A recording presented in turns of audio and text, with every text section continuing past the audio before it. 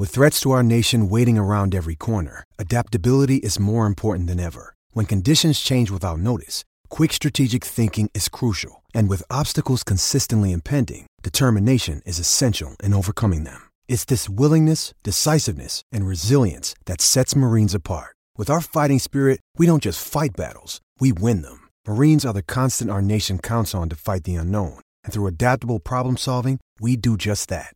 Learn more at marines.com.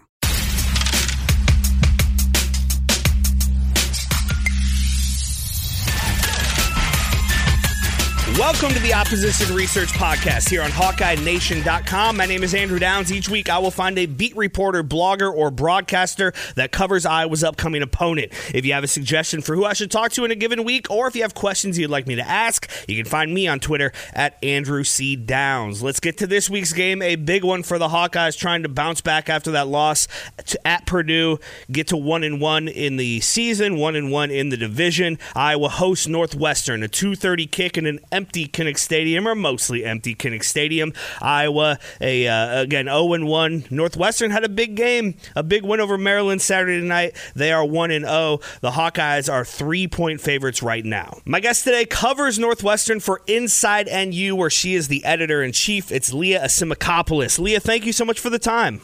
Thanks for having me. The Northwestern offense looked a lot different Saturday night than what we saw a year ago. You had 43 points, over 500 yards. Is it as simple as Peyton Ramsey, or did you see other areas where the offense has grown? Well, honestly, the offense has grown in pretty much every area that we could have hoped for as Northwestern fans.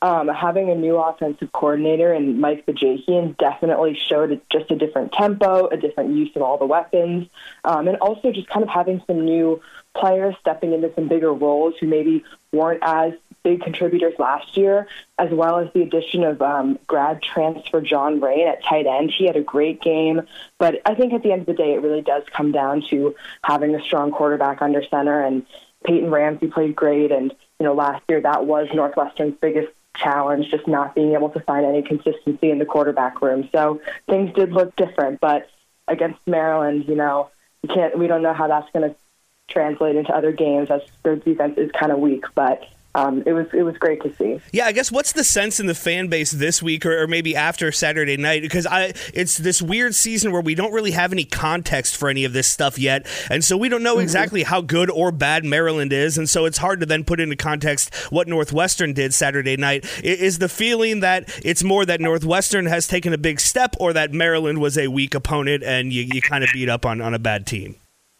Yeah, that's a great point. I think it's a little bit of both. I mean, first, at the very beginning, everyone was just ecstatic, very excited, saying, Northwestern's going to be great this year. This is our year. And then a lot of us kind of had to take a step back and say, let's reconsider, let's realize who we played. And, Maryland is going through a rebuilding year. And that was us last year. And, we understand what it means to go through a year like that. So, I think, yes, Northwestern is significantly better this year.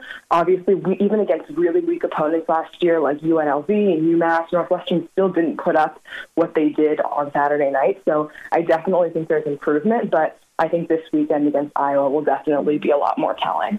Iowa fans learned the name Isaiah Bowser a couple of years ago at Kinnick Stadium when he just he pounded the ball and on the way to a West Division championship on Kinnick Stadium turf, which Iowa fans hated. I can tell you that. In injury plague last year, but came back strong Saturday night. But then Drake Anderson also had a big game. Is this going to be kind of a two-headed monster at running back?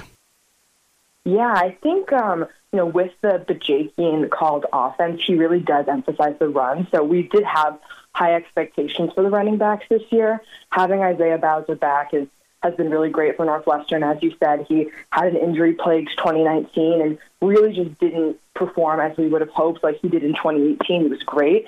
So it was great to see him back. He did only average 3 yards per carry, so we're hoping to see a little bit more from him moving forward, but he was good for 2 touchdowns, so that was great.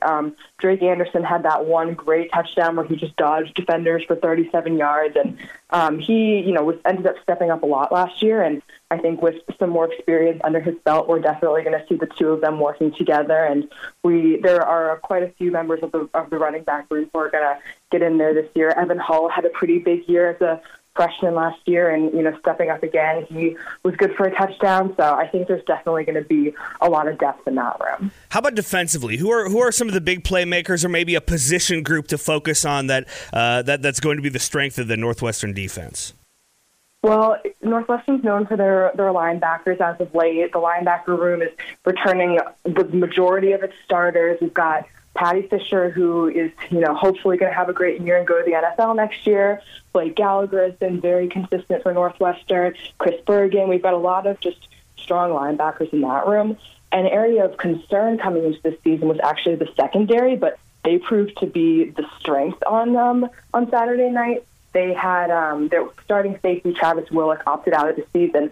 We found out about that about a week before, so there was a little bit of concern. And then starting our star cornerback, Greg Newsome, was ruled out with an injury. So there was a lot of nerves around that room with some younger, less experienced players stepping up. But they were awesome. They had 3 interceptions as a group and definitely stepped up. So overall, Northwestern's defense is looking strong. Again, they played a weak Maryland opponent, so we'll see what happens against some of Iowa's stronger receivers. But I think both of those groups are definitely looking good this year. Yeah, from the Northwestern perspective, and again, without much context, no non-conference games to look at, and I can't imagine you've watched Iowa's game with Purdue, several times in the last couple of days. But from your perspective, what's the most dangerous part of Iowa's team this year for this game Saturday?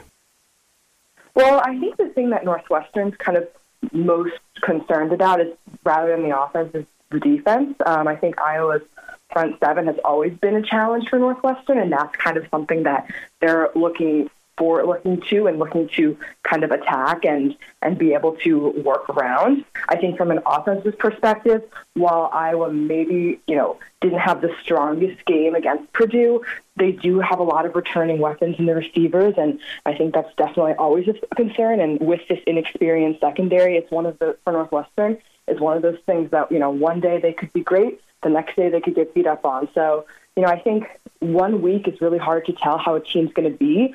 Obviously, Iowa struggled against, David Bell and some of the stronger players from Purdue, but I don't see that being a trend for this season. So I think Northwestern's really going to have to step up on both sides of the ball. I think it's safe to say that most Iowa fans have a bit of a complex about Northwestern. I mean, you guys have been a thorn in our side year after year. It's a game that I think Iowa fans kind of look at with trepidation, partially the Pat Fitzgerald and Kirk Ferentz thing, but there's a lot that's gone into that over the last, decade or so. What's your sense of how Northwestern fans see this game and kind of see Iowa's program as a whole? Yeah, I think it's a very similar perspective from Northwestern.